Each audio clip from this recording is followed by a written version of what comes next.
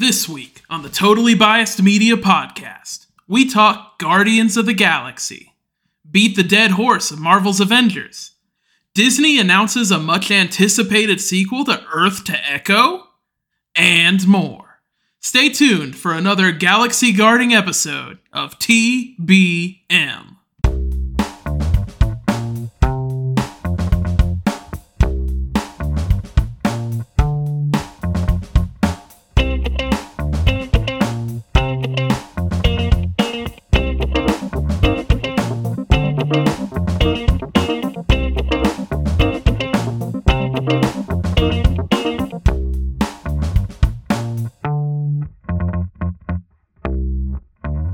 I am Groot. I'm Jason Simmons, and I am Groot.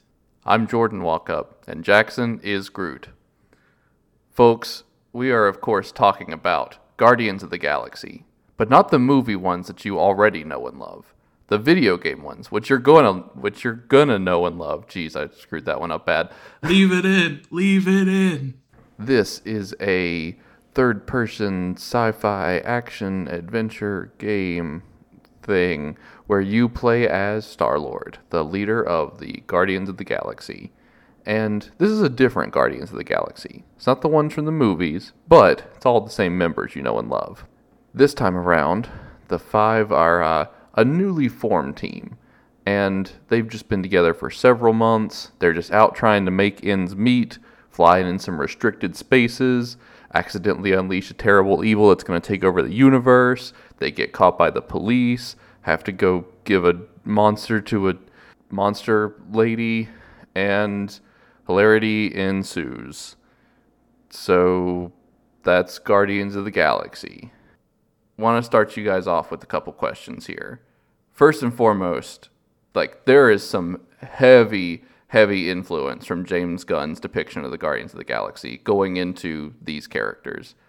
But I'd still say there are some, pretty big distinctions. How did you guys feel about this version of the Guardians? Both as a team and as the individual members?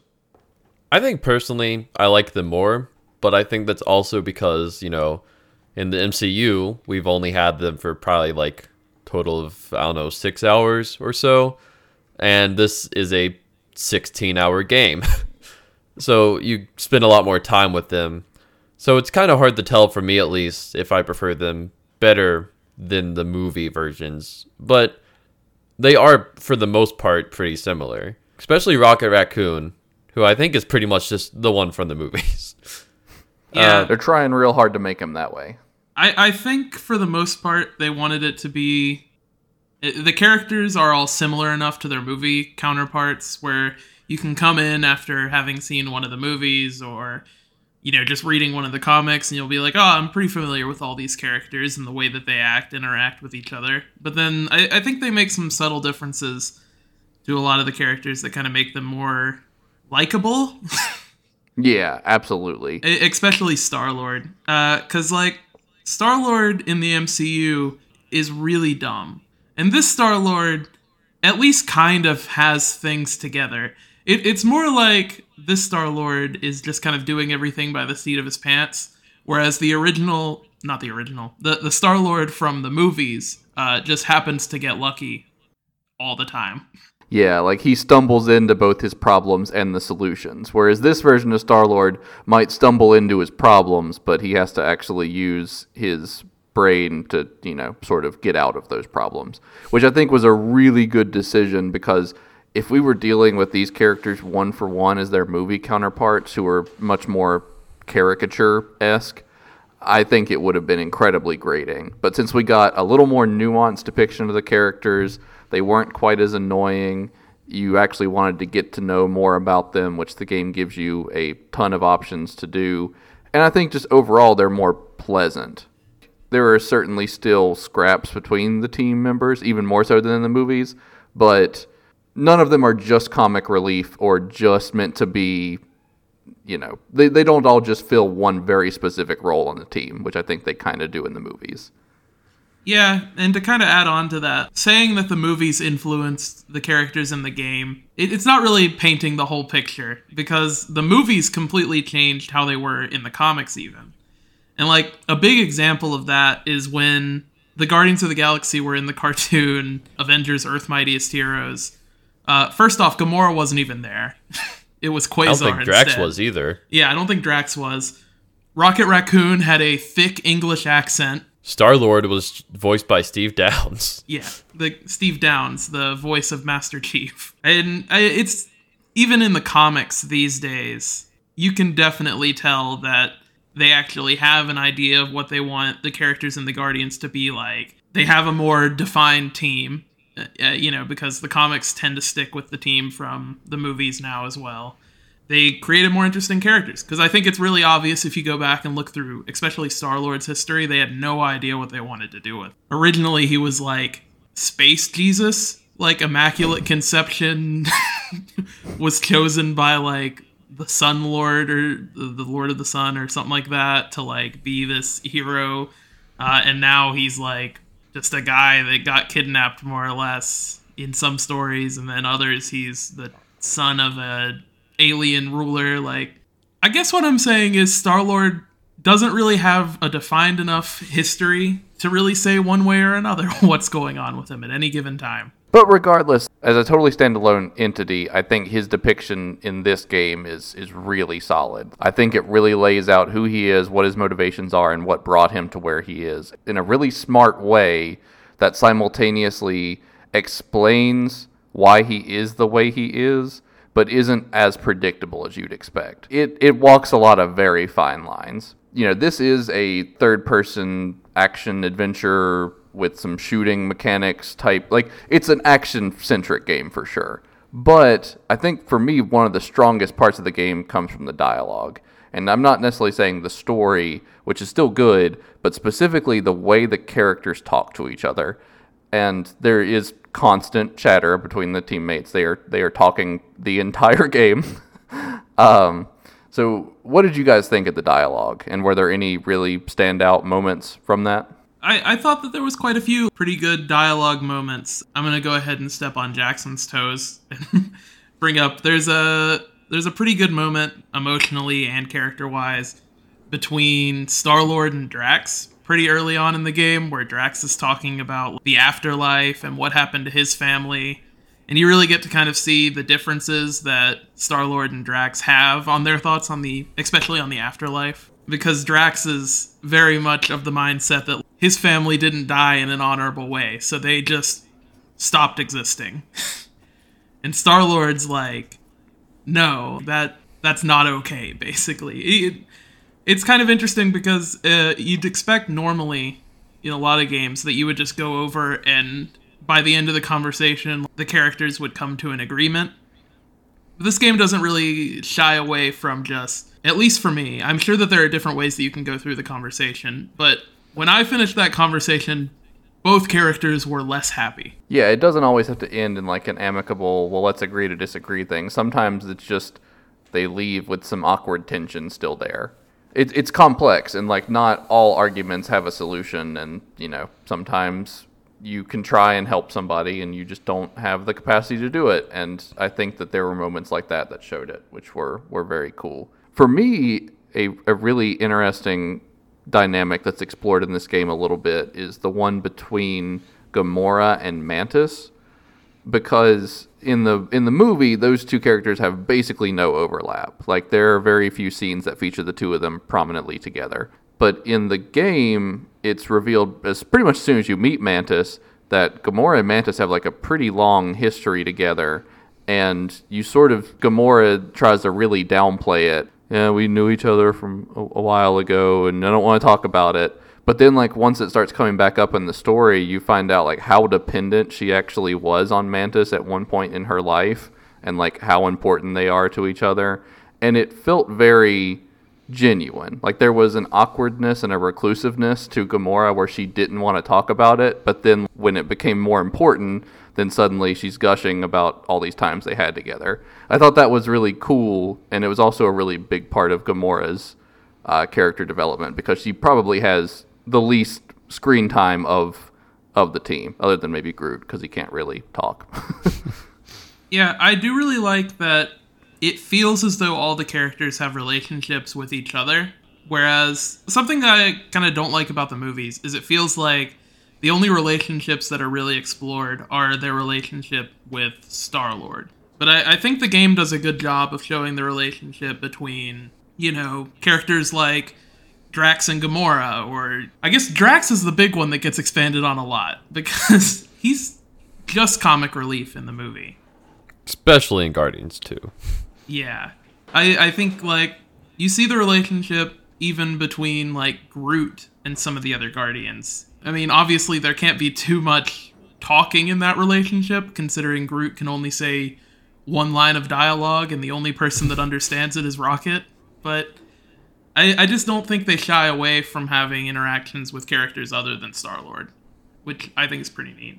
I also really like how all the dialogue in missions is kind of the characters giving their thoughts and opinions on the mission. And sometimes, they'll pose a question to Star-Lord that he has to answer, and sometimes your answer will influence, what you end up doing. There's a pretty early on decision where you have to decide, okay, well, we need to sell one of the team members as a monster. And it's well, do we sell Groot or do we sell Rocket? And what you pick in that fundamentally changes the next mission. It's a big change. I went back and just did that one twice to see what the difference was, and it was a much bigger deviation than I ever expected it to be. Yeah, and there are a couple of decisions throughout the game that are kind of like that. None of them are quite as big as I would hope. It doesn't really seem like there are any decisions that you make that affect the overarching plot, but I do think it's kind of neat how your decision will decide this next mission's going to be stealth, or maybe it'll be loud and explosive, and you don't necessarily know what your decision is going to lead to either. There was actually a really interesting thing that happened with that this last week, and I'm kind of glad that recording got delayed so I could sort of see this play out. But was watching Jackson play for a little while, and he was pretty far in the game, and it was a mission I had played recently, but I just didn't remember the part he was on whatsoever. And we were kind of discussing it back. What decisions do you make in this level? Which ones could have led to this? And 30 minutes later, it just clicked with me. What had changed was a decision that was made a few missions prior with a character that you wouldn't have even thought would be related to this scene. But then I was just oh yeah, this character didn't show up like they did for me. That must be where the change came from. So some of it carries over more than I anticipated. It's not just linked to the individual mission like I expected it to be. Still no major curveballs for the overarching narrative, but you can definitely get where you're going a couple different ways in this game. So Jackson, you've finished the game now. Tell us about that story. What'd you think? I like it. It shows off a lot of interesting characters. It shows off some better depictions of characters we've already seen before. My biggest gripe, and I'm not going to spoil it, is just the ending. Not very good. Not narratively speaking. I really don't like the last chapter of this game from a mechanical standpoint. It's not a mechanically good boss fight either. It's kind of weird what happened with the story there too. But other than that, I think it is a pretty good story. A lot of good moments for action pieces and character moments just throughout the entire thing. That's just vague enough to be a good... Sorry. I don't want to get into any specifics. Yeah, and it's hard not to, because I think that the back third of the game goes some really cool directions, but I don't want to even spoil what the general thing you're trying to do is, because it's very spoiler intensive. But I will say what's really smart about the story is they find themselves in some pretty serious predicaments, some world-ending predicaments, and all their solutions, the ways they figure out how to solve a problem, are all very Guardians. They all feel very natural to how the characters would act. There's one scene where they have to bypass a bunch of ships. So what Rocket does is he takes Quill's Walkman and sets it to a channel and just throws it out into space, and all the ships just start going for it, and they're able to get by then. A lot of scenes are those type of quote-unquote antics, I guess you could say, that all feel very true to the team. And I think that that's delivered on really well pretty much through the whole story. It still gets pretty heavy. You get into some backstory stuff that's pretty tough, but for the most part, the way they find themselves wrapped up in some weird situations, and the way they get out of them always feel very genuine. Yeah, I think the story does a good job of kind of exploring all of the different characters on the team. I guess I would have probably liked to have seen a little bit more exploration into Gamora and Groot, who definitely feel like they kind of get the short end of the stick narratively. I feel like Gamora specifically, because Groot is kind of hard to work with the fact... Groot's got a pretty interesting backstory, though. Like, his whole thing is that he's the... he's the last of his kind. Yeah, but he's also, like, the runt of the litter from his planet. But when he leaves his planet, he pretends to be like the king of the planet. And since none of the other creatures have ever left Planet X, like people just believe him, and he ends up hooking up with Rocket, and they end up doing a whole bunch of bounty hunting together. In the comics, at least, like the way that the Guardians got a lot of their legitimacy in the beginning was because Groot was a member of the team, and everyone thought he was the king of Planet X, when in reality he had been kicked off the planet. Yeah. I do think you're definitely right that Groot and Gamora are definitely the ones that get the least character development. It's not to say it's totally lacking. Like, I still think a few of the best scenes in the game are Gamora-centric, but they're definitely shorter than, like, Drax, for example, who you get multiple chapters just dedicated to his backstory and how he's grappling with it. Yeah. The game doesn't shy away from exploring, like, Drax's loss of his family, as well as Star-Lord's. The way that their family dynamics kind of affected who they are as a person. It talks a lot about, like, Star-Lord's time with the Ravagers. I wish it could have kind of explored that time period a little bit more. Like, Yondu isn't in the game at all, but his name is dropped probably 400 times. Yeah, there's a bunch of stuff like that. Because, like, you know, a lot of Star-Lord's, you know, space family stuff is not gone into a whole lot. And then there's some, like, other, like, big name side characters like Nova, who are mentioned a few times. It leaves a lot of stuff to go into in future DLC or sequels or stuff. I think it'd be really cool if we got a game about Nova. Yeah. I don't even necessarily care which one, whether it's Richard Rider or his son Sam, whatever Sam's last name is. Like, I think that that's a cool character to explore. And, like, they established that Richard Rider isn't actually connected to the World Mind. Like, he just generates his own Nova Force. So you can have, like, an interesting story where they're interacting with the Nova Corps, but they're not, you know, actually part of it or being controlled by it in any way. Plus, Nova's just a pretty cool character in general. Yeah, and hasn't really gotten enough representation in, like, major Marvel stuff, movies, comics, TV shows, anything lately. His most recent depiction in anything other than comics is the Ultimate Spider-Man TV show. That show was awesome, by the way. Go check it out. But this actually makes me think about something that I really appreciate about this game that I hadn't thought about before. You know, you mentioned it talking about Yondu and his time with the Ravagers, and we heard a lot about Rocket's backstory and how it was experimented on without actually seeing it. Like, those are all things that I really want to see explored more, but the game didn't also cram it in there in, like, a sequel baity way. It left me wanting more, but not, like, beating me over the head with it. Like, it didn't pull an MCU thing where after the credits, it's just like, oh, and there's going to be a sequel, and it's going to be about this character. Like, it's just like, you hear these names of interesting people dropped, and you think, like, wow, I'd like to see them, but it's never, like, it never leads you to thinking, like, oh, they're definitely coming. It's just, that's how they would talk about the world. It's kind of reminded me of Cerberus in Mass Effect 1. Yeah, the kind of breadcrumbs that they drop about Cerberus in Mass Effect 1 are pretty interesting. I wish that some of that stuff had been more mandatory. Guardians actually reminds me a lot of Mass Effect in general. It's very story focused, with a lot of the focus of the game to being your relationship with your teammates. And it's got a, you know, an ability-based character control gameplay, not loop, but like style. You're right. Plus, it's sci-fi.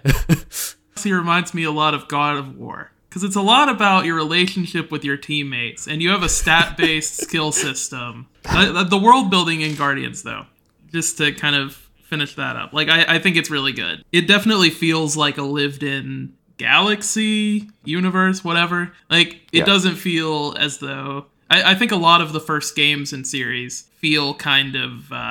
the world seems like it was boring before the game started in a lot of games.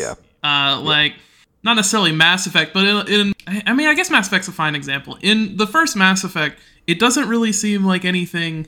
Like, those people were just doing the most boring stuff imaginable. Yeah. Nah, I guess that's not true, because they do pretty good about establishing, like, wars and stuff. I don't know. My problem with a lot of games, and maybe a better example would just be talking about, like, how the Guardians are handled in the MCU. It doesn't really seem like anything important happened in space until the Guardians showed up. Yeah, I can kind of see that. And I think that this game does a really good job of showing, like, stuff has happened. There are other heroes out there, like, these characters have done stuff before. It's not as if they just got here or anything. Like, a big thing that's talked about a lot is 12 years prior to the events of this game, there was a giant galactic war. Yeah, and all of the Guardians were involved in that war. Right. Not working together or anything. But they all have, like, a history with the galaxy. They're aware of galactic politics, and they've taken part in some of it. And I don't know if this is a spoiler. It might have to be cut out. But even, like, the main villain has a connection to the galactic war in this. Yeah, like, I think everything sort of ties back to that in a way that feels authentic. Like, not that they're forcing in all this history, but that they are letting this history actually inspire how the characters act and what they need to do. You can tell a lot of Star-Lord's motivation comes from his time in the war. And, like, that's not really... You definitely don't get that much depth with Chris Pratt's Star-Lord. Whether that's on Chris Pratt or not, I won't judge, but... I think that's more of just the writing. It's not even necessarily a writing. It's an issue with film versus video games. It's so much easier to fit in all this backstory and stuff organically than it would be to fit it in a 2-hour film. Yeah. Yep. Like, 2 hours into this game is really just when you get the first hint of, like, what the story will be about. Yeah. First Guardians movie's over by then. Yeah. Exactly.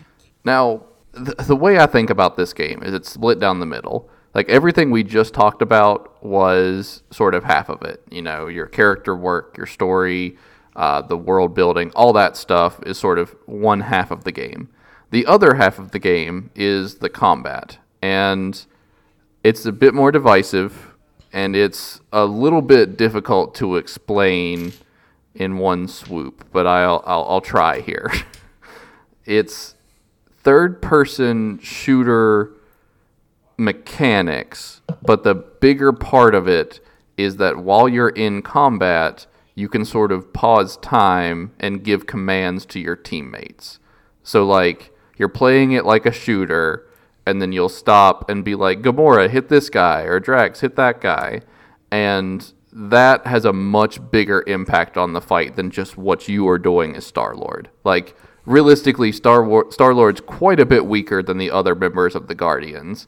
And that sort of played on with how he has to depend on the other moves. Yeah. So, like, it's shooter at its core, but it's more like almost like a tactical... Like, it's more about planning out your moves with your other teammates than it is about just who you're shooting, because your guns just genuinely don't do that much damage until you have basically every possible upgrade for them. You brought it up already, so I'm just going to go ahead and say it. The upgrade system in this game sucks. It feels very tacked on. I think there's only, like, 2 or 3 abilities in the entire tree that actually... Or not tree.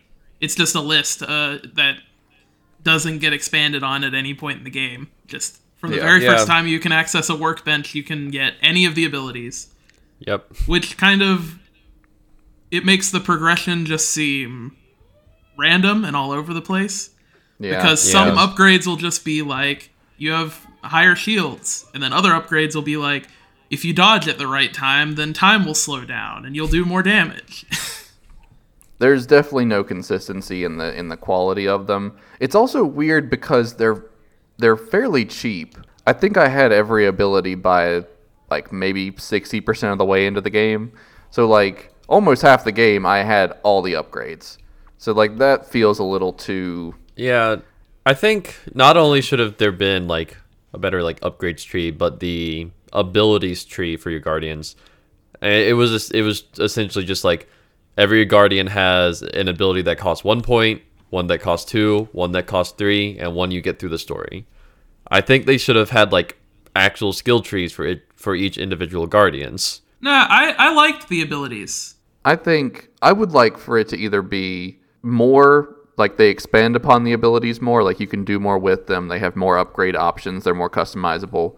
Like they just give you more options, or B, they just make it, they cut all that all together and they just make your like power progression more linked to the story. Like either one of those ways can work just fine, and they went with a weird middle ground that's not great in either regard. I thought it was good the way that they handled the Guardians' abilities, because you get to decide how your team, you can decide which abilities you want to prioritize for each Guardian, because it'll let you read and see what it's going to do ahead of time.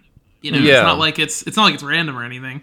Yeah. So if you want Gamora to be able to do damage to several enemies instead of, just one, then you can buy that ability. Or if you want Groot to be able to knock people up in the air and put a damage multiplier on them instead of just entangling them, like, you have those options. And I think it's pretty nice. The bigger issue is that some of the abilities just plain suck. Yeah, there was one I never even used. Or it's not even necessarily that they suck, it's just that every Guardian has one ability that's just significantly better than all of their other abilities. Yeah, absolutely. And it's also strange because they're all on their own distinct cooldown, so there's no incentive to do Drax's rush thing because he already has one really good damage one and a rage thing that's significantly better than his other moves. So like, I'm just never going to use that. And then Rocket has 2 moves that are just grenades, and one of them does a little bit more damage, but the other one is like an AoE gravity thing that does damage and moves enemies, and like that's just significantly better than just grenade. So like, I don't know. I could almost see it working a little better if each one had their own cooldowns, but I guess then you would just be like constantly doing abilities, like to the point where it's hard to keep up with. Yeah, and I think that since you have to buy abilities individually, and it does take a little bit of time to buy each Guardian's ability, I think it gives you a good amount of time to kind of get a hang of how you're going to use that ability, and if it's worth using as much as one of the other abilities in their arsenal. Yeah, I think that's fair, and having to sort of actually pick it out yourself and use points you spend on it makes you prioritize it a little bit more. Whereas I think if they just rolled out at like narrative points, I wouldn't feel as in control. So I still don't think they did quite enough with it, but I get why they went the route they did. And speaking of prioritizing, I think there's no enemy prioritizing system in this game. Like, you can't tell your teammates focus on this enemy. You can just tell them use this ability on this enemy. But like, if you're fighting, a good example that I kept running to was in a priest enemy that you start fighting like halfway through the game. There were so many times where I would be the only one fighting that while the Guardians were focusing on literal enemies. And the problem with that mostly lies in the fact that that priest enemy heals other enemies. So they were just not really helping much. I have no evidence that the Guardians do any damage when they're not using abilities. So I don't know what you're complaining about. It does feel like they're just kind of wasting time when you're not actively giving them commands. I mean, you can give commands frequently enough that it didn't really bug me, but it does kind of feel like they're just doing their own thing. Yeah, I mean, I will say your issue in particular kind of sounds like not prioritizing abilities well enough, but I don't know. It's hard to say. It does feel like there should be some option to just highlight an enemy and click a button that says, like, attack this one or whatever. But, I mean, you do still have control to some extent, so. And Star-Lord also has his own abilities that can do, like, pretty good damage and stuff like that. They're really hard to remember to use, though. Yeah. Because you have to click the left stick to use them, which I'm not thinking about that. You also can, to go into the ability menus for the Guardians, you hold L1, if you go into that, there'll also be a prompt on there that's like press L3 for Star-Lord's abilities. Yeah, I'm never going to think about pressing L3. Yeah, that's usually how I remembered, oh wait, I have my own abilities. There are only two appropriate uses for clicking the sticks, and that's crouching and running.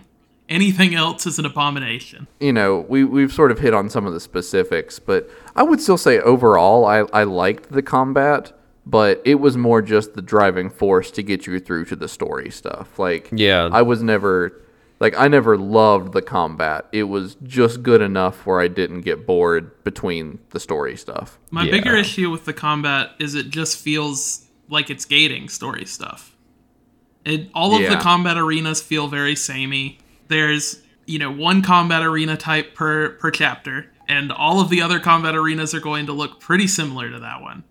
I mean, there are a couple of, set pieces that kind of are different, but it doesn't really feel like the environments are interesting, and it doesn't feel like there are contextual abilities that the different Guardians can use on, items in the environment, but other than that, it doesn't really feel like the environment matters. And it doesn't affect how you play, I guess, is the issue with that. Yeah. There's no contextual things for Star-Lord to do. It's just, you look at this vent and press Y, or, triangle Y, whatever the top button is, and Rocket will throw a grenade into it or something. But, I'm not really doing anything. Other than that, it just feels like you have, different tiers that the ground can be on, which, I mean, that's pretty basic, simple stuff, but I don't know, it doesn't feel like it's used very effectively. It's only, enemies will all run towards you or one of the Guardians unless they're the enemy that stays on top and shoots you.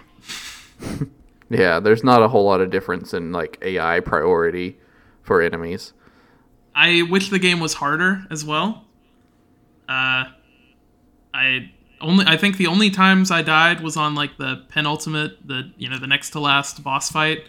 And every other fight just kind of felt like a cakewalk, more or less. Especially if you use, the Guardian's ability as well. And then over time, there's a bar that builds up that lets you use the Huddle ability, where you call all the Guardians in and you give them a pep talk. And, it's a cool idea. One, it takes so long. Literally 10 times as long as it should.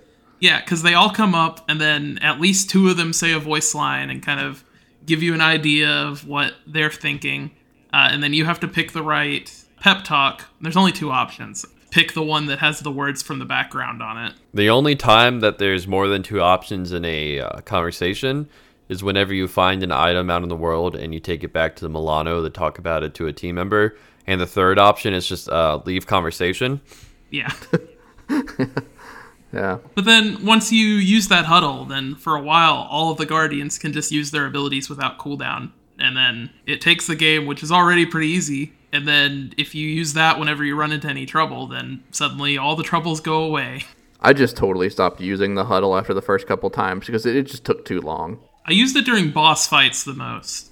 Yeah, I did decide to use it. So after you do the huddle, it starts playing one of the songs from the game soundtrack, which are mostly 80s. Well, I decided to do it on the last boss fight, going into his last phase or whatever, because I thought this seems like the time that it would happen in fiction. So I did it, and to my bewilderment and delight, I'm in the middle of this big, final boss, everything in the game leading up to this, cuts to the huddle, they talk, it break out, and it starts playing the song Wake Me Up Before You Go-Go, which starts very slowly with just some snapping, So I wish the song would continue playing fun. after you finish the fight, too. Yeah. As soon as you're done with combat, it just ends. So if you use the huddle and then, there's only 2 or 3 enemies left, song just ends. You hear 2 seconds of song, and that's it. Just a hard cut away from it. And I think that kind of is part of my issue. It always feels like the combat is it's just to stop the narrative for a moment. It doesn't ever really feel like the combat, except for boss fights. The combat always just feels like something that's completely holding you up and stopping the narrative. It's how many times are they going to run into something that they have to fight all the enemies before they can leave? Well, that's a lot of Guardians talk. So let's just kind of circle back in on this. Would you guys recommend this game? Yeah. If you like video games, play it. Yeah. Unless you only like shooters, like PvP shooters, then don't. Yeah, unless you're the type that just has no patience for single player, like narrative heavy games, which I get. Unless you're that type of person, this game probably has something you'll like in it. Like it's, really good story, really interesting characters, really wild world that they're all in. It feels very good, even if sometimes the combat does not. And like this is a pretty solid outing for the Guardians characters. Like I liked it.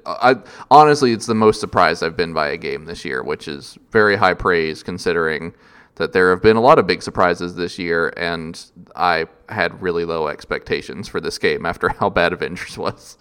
Yeah, I would say I'd recommend it overall. It does suffer from adventure game-itis, or perhaps you might prefer Uncharted syndrome, where there's a lot of just random platforming or squeezing through a tight crevice or there's a lot of just that. walking down a long hallway that gets old after a while. It also is really annoying that sometimes the Guardians will be talking and then you'll get to a story trigger or something like that, and they'll just completely cut off what they were already talking about and instead talk about whatever the new story thing is, and they'll never go back to it, which is always kind of a shame because you're missing out on, unique dialogue. The only way to get to do it or to see that dialogue again is to play through the whole level. Yeah, that's actually one thing I'm kind of bummed about, because I would go back and try and platinum this game, but the problem is you have to restart a chapter completely from scratch every time you want to go back and replay something. And some of them are quite long or have a lot of just really long like walk and talk scenes. And if you already know what they're going to say and you're not waiting for different dialogue options, there's not a whole lot to come back to. Yeah, this game doesn't really seem like it has any replayability. So if that's a big thing for you, just come in expecting one playthrough, maybe two if you want to make, different decisions and see how that affects the game. But I don't really see myself ever coming back to this game, which I think is something, it's worth mentioning. I still think it's worth playing once. Like, it's good enough for that. But I think replayability is something that a lot of adventure games are lacking, and this one isn't any different. Yeah. I'd say for me, it took me about 16 hours to finish this game, and I think it was 15 hours of a very cool experience. So, I still think most people will get a lot out of it, even if they do just play it the one time, and it's not the biggest time sink in the world compared to other recent release video games. But we've got a lot of other stuff we got to get into. So we're going to take a quick break, and then we'll be right back with all the headlines.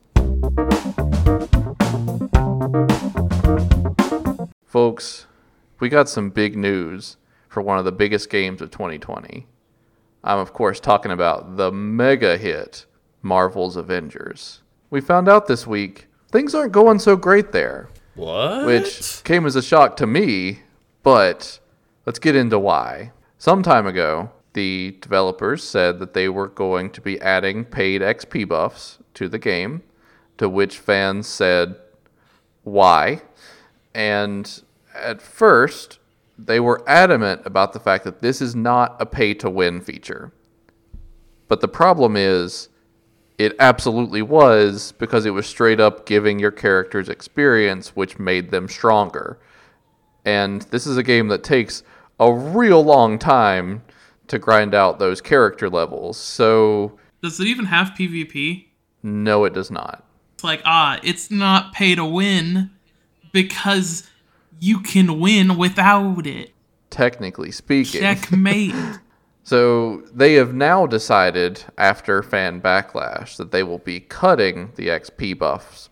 But they're still saying that it wasn't pay to win, so they don't know what everybody's so upset about.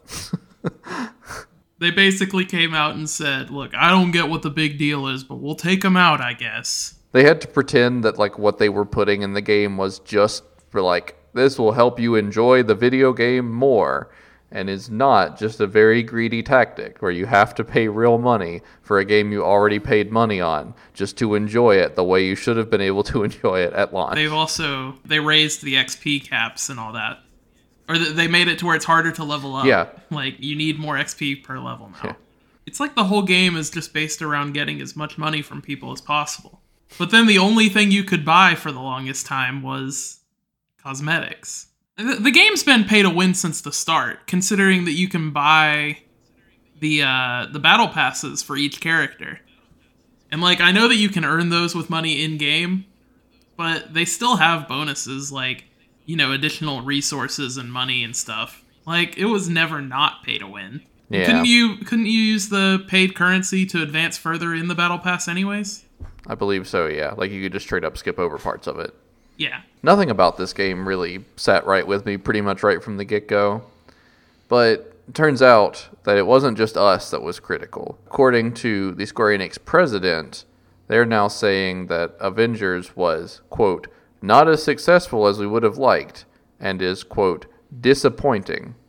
And to that I say, Yes. yeah. Yeah. It is kind of funny to have to see the bigwigs that make the decisions for this game, specifically the ones that I'm sure made it as aggressively monetized as it is, have to step back and be like, you know, we might have dropped the ball on this one.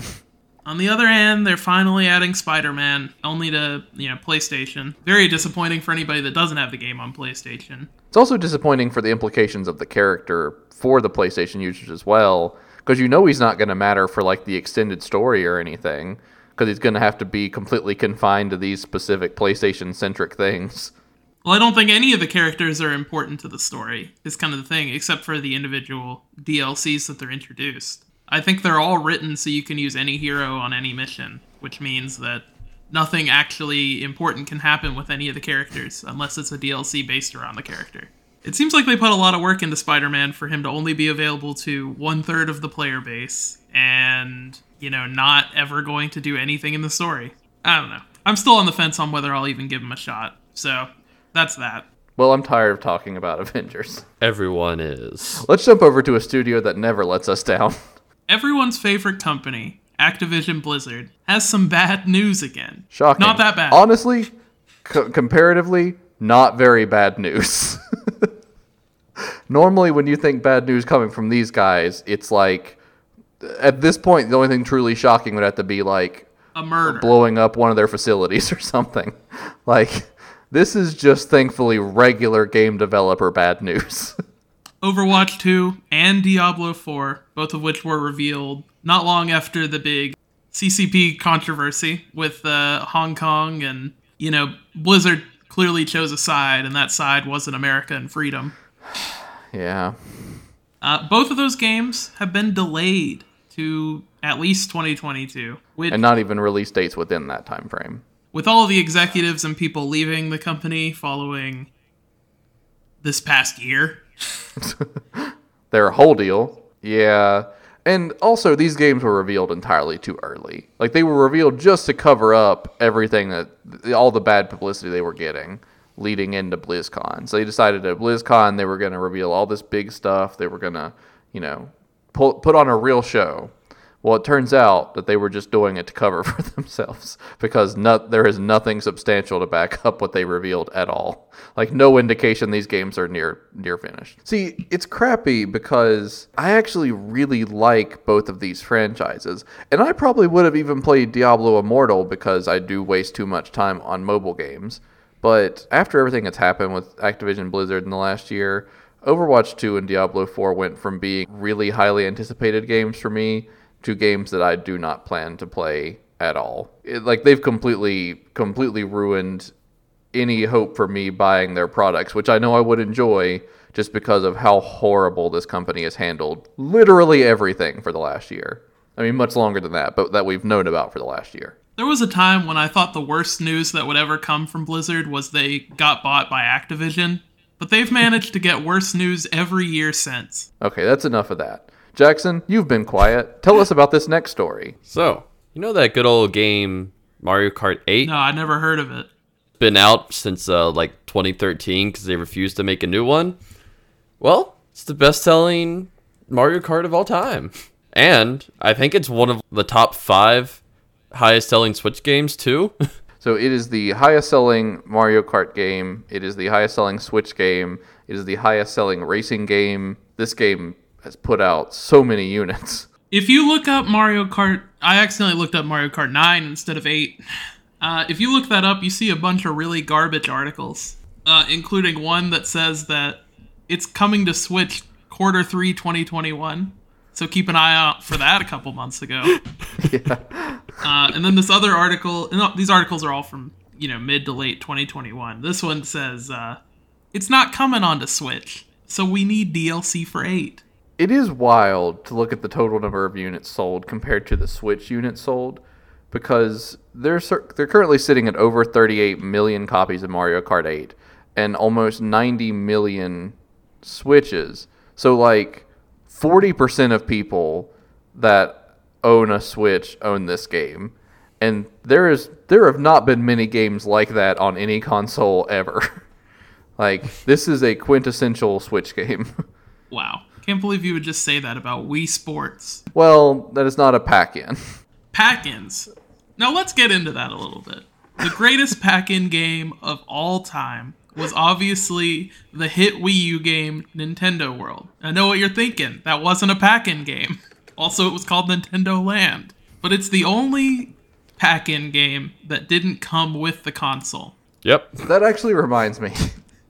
There was this one incredibly weird Xbox pack-in, original Xbox pack-in, where it came with 2 games, and I'm trying to find what one of them was even called. Okay, yeah. So it came with a Star Wars game and the game Eggmania.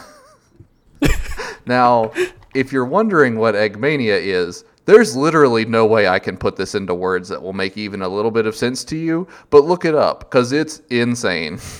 Which Star Wars game was it? Star Wars The Clone Wars. Yeah, it came with Star Wars The Clone Wars and Eggmania. Definitely the weirdest combination I've seen. You know what? I'm going to expand on this a little bit more. I miss back in the day when you could buy one game disc that came with 2 games. Yeah. It would just be 2 games that they didn't think would sell very well by themselves, so they would sell them together.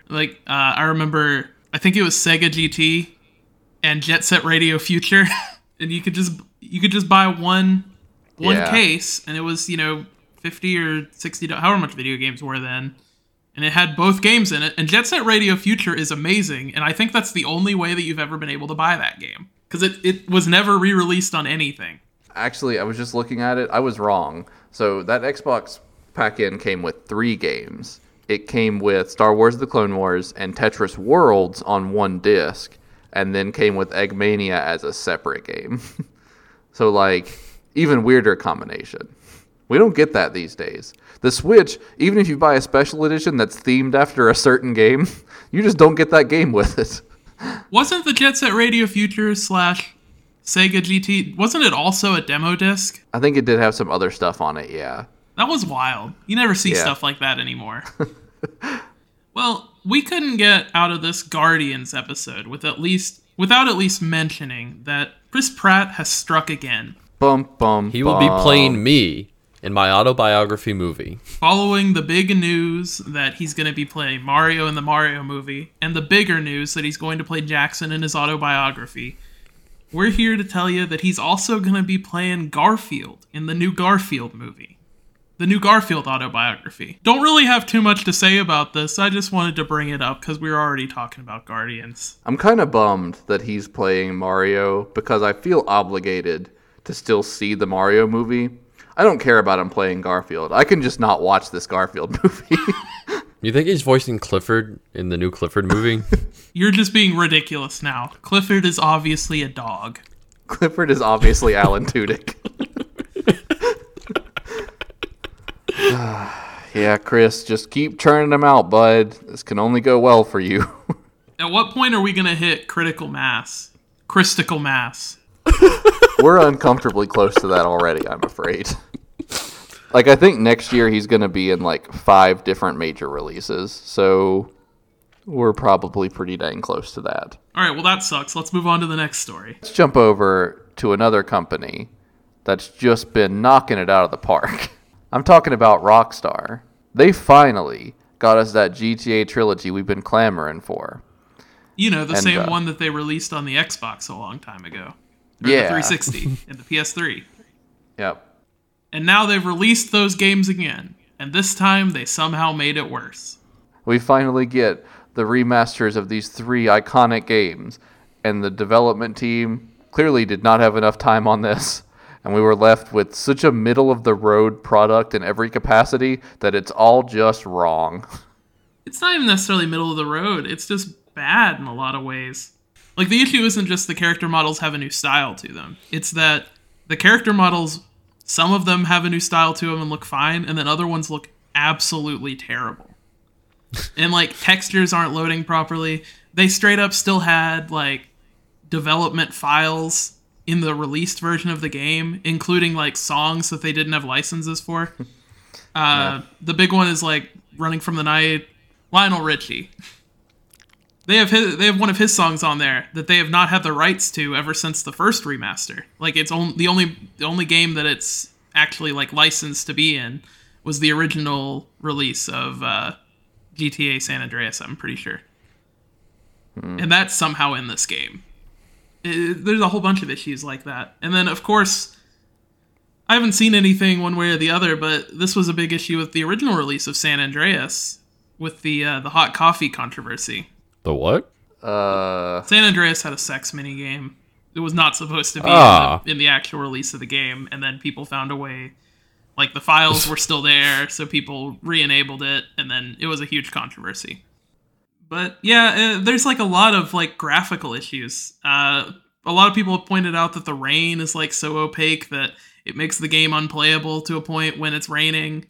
And you can't mod the game, so you can't fix it. A lot of textures load improperly. I don't know. I've seen a lot of bad examples of that. Of just, like, 2 textures loading where one should be. It makes you wonder how aware they were it would get the reception that it was, because they pulled the previous ones from online marketplaces several days before the launch, which clearly shows they weren't wanting people just to, buy the previous one, which I guess at first we were all kind of assuming was just a cost thing. They don't want people buying the cheaper version. But it turns out they just didn't want people buying the actually good version. Yeah, apparently this remaster is the same company that did the remasters for mobile devices that people really didn't like. They've renamed themselves because of how poorly the reception was to those mobile ports. But apparently Rockstar didn't see a reason to stop working with them. I think that's about all we got, though. This time, it's my turn to say that we're gonna frickin' pull the dang plug. Jackson, what else you been into? Guardians of the Galaxy, but not the game, the movie. Because of playing the game, I decided to rewatch the first and second movies. I still love them. The first one, definitely in like my top 3 MCU movies. It's just like, it's great. The second one, like, still good. Don't like it even nearly as much as the first one, though. I prefer the second one. I think it's a really interesting character study on their new Star-Lord, and I really, really like it. See, there's a lot that I think the second one does better. But there's also just a lot more that I think it does worse than the first one. The only thing I can think of that I honestly feel like the second one does worse is how they handle Drax. Everything else is better, in my opinion. I really like it. It feels... It's a more personal story to the Guardians themselves. It focuses on their relationships more than the first movie did. It's not suffering from origin story-itis where every character has to have an explanation for why they're here and all that. My problem with it is that the first one feels more like a Star Wars movie, while the second one feels more like an MCU movie. And I wish, if they would have kept that feel for the second one, I would have liked it much better. Guardians 2 is probably the least MCU movie in the MCU, next to, I think it's one of the most MCU movies. No, it doesn't even... It's more of a... It's like a comedy focus more than the first one, but nah. It actually has a focus on individual characters instead of just setting up what's next in the world. It feels like a real fun adventure. I don't know. I don't think it... I mean, it does. like it's still a good movie. I feel like the first one is a lot different than the second one. Yeah, and I think that saying that the second one feels more like an MCU movie is a huge disservice to the second one. I mean, I don't think that means it's bad. Yeah, but the second one, I just think the first one follows the formula, right? Like, to a T. The second one actually kind of, like, mixes things up a little bit in interesting ways. Like, I really like the second one. Yeah, I mean, the second one's pretty good, but, like, the first one felt different than everything else we'd seen in the MCU, and the second one didn't.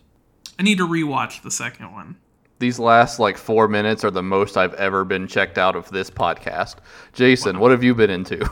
Well, the DLC for Animal Crossing came out a couple weeks ago now. So I've been getting on that Animal Crossing grind. I finally actually sat down and beat the game. So I watched that dog play guitar. And now that I unlocked all of the tools that let me actually make my island better, I've been basically moving every single villager around on my island and putting walkways down and stuff like that. And I definitely enjoy that part more than most of the pre-beating the game stuff in Animal Crossing. On top of that, the DLC's out now, and I've had a little bit of fun with that. Honestly, the DLC's mostly just based around building houses and vacation homes for people, which isn't really the part of Animal Crossing that I'm super into. So I'm not super loving the DLC. But a lot of the new quality of life changes that they've brought to the game are very nice, and definitely kind of stuff like accent walls and being able to have things hanging from the ceiling. I think it makes decorating my own home more interesting. I just don't really care that much about decorating other people's homes. It's more just how much quicker you can do things and the new routes you have to make your life more convenient that have me more interested in the game again than the actual DLC does. Which, the DLC has some good ideas, but from everything I've read about it and from actually watching some people play it, it doesn't seem like it is quite as expansive as I was hoping and not quite as rewarding. But it still seems like a pretty good time to jump back in, so I'm definitely planning to do that very soon. Yeah, it's a good time. Plus, keeping up with the turnip market, that's been my main thing keeping me into Animal Crossing, giving me a reason to check in every day. It's good fun. The game's a lot more fun when you're rich, and you can just buy things and build things whenever you want. And it really seems like the turnip market is the best way to make money in the game, even if it, takes a while. Pretty much guaranteed income, at the very least, every week. Even if you do have to wait a while before you can actually realize any of the income. But that's about all for me. Jordan, what you been up to? Let's talk about a little movie called Eternals. It's the newest in the MCU, and at one point we were even thinking about doing an episode about it. But, well, one, tech issues, and two, I don't really know how I would talk about this movie. Because, it's alright. Has some cool stuff going on for it. Has some very weird, uncomfortable dialogue moments. But, overall not bad. Better than I expected it to be. A little too on the nose with some of the symbolism. There's this character, Makari, who is deaf in the movie. And she speaks exclusively through sign language, which I think is pretty interesting. And then whenever anyone's talking to her, they're also using sign language. It's pretty cool to see in a AAA movie having a deaf character. I don't know if the actress is deaf. I haven't looked into that, but she is. There's actually been a pretty big uptick in people starting the process of learning ASL since this movie. So that's pretty cool. It's also interesting because the character, she has super speed. So it actually kind of makes sense for her character to be deaf because she'd constantly be breaking the sound barrier. I actually really liked most of the Eternals themselves. I think they were definitely some of the better realized characters in the MCU. Not so much the main three that the movie focuses on, but I think that the rest of the team were handled a lot better than the secondary characters normally are in Marvel movies. Still a little wishy-washy with the implications that beings this powerful that have just been on Earth what that means for the MCU as a whole. But you know, if you're the type of person where you've seen every movie in the MCU, this will not be the one to finally disappoint you, which is sort of what I was expecting of it. Yeah, that movie would be Thor: The Dark World. Well, yes, but Maybe Iron Man 2? But Iron Man 2 was early enough where, like, I feel like it wasn't established in a way that it could really ruin anything for you or disappoint you too much. You didn't really know what you were going into at that point. Also, I do have to say, though, the justification for why the Eternals didn't help with, like, fighting Thanos is pretty weak. yeah, like it's one thing if like they can't get involved with purely human struggles, but like that was a universe-ending calamity if it, hadn't been undone, and like Also, presumably, Thanos killed half of the Celestials. Actually, the director, Chloe Zhao, has said the Celestials cannot be snapped. Or at least in that snap, they were not snapped. Okay. It's pretty cool that... Yeah. Actually, you know what? I'm not even going to joke. That doesn't mean anything. First off, Chloe Zhao doesn't make those decisions, for one. But then on top of that, like... Look, if there's a snap that happens, ending 50% of life throughout the universe, there's a 50-50 shot you're going to go, unless you're a Celestial or a founding member of the Avengers. Then you're safe. But, okay, so do the Eternals, none of them got snapped? No. I mean, yeah, never really. Is that ever explicitly said? I feel like they would have brought it up. Not in the movie. It's just said by the director. The director can make those decisions. Yeah. You can say I think whether a lot any of the times, your characters got snapped, but you can't just be like... I mean, I think a lot of times stuff like that does happen in the MCU. Because, like, they had to rewrite Thor's role in Infinity War because of how he was changed in Ragnarok. The big thing I'm pointing out, and you can cut this from the episode, is the Eternals aren't living. Are they living things?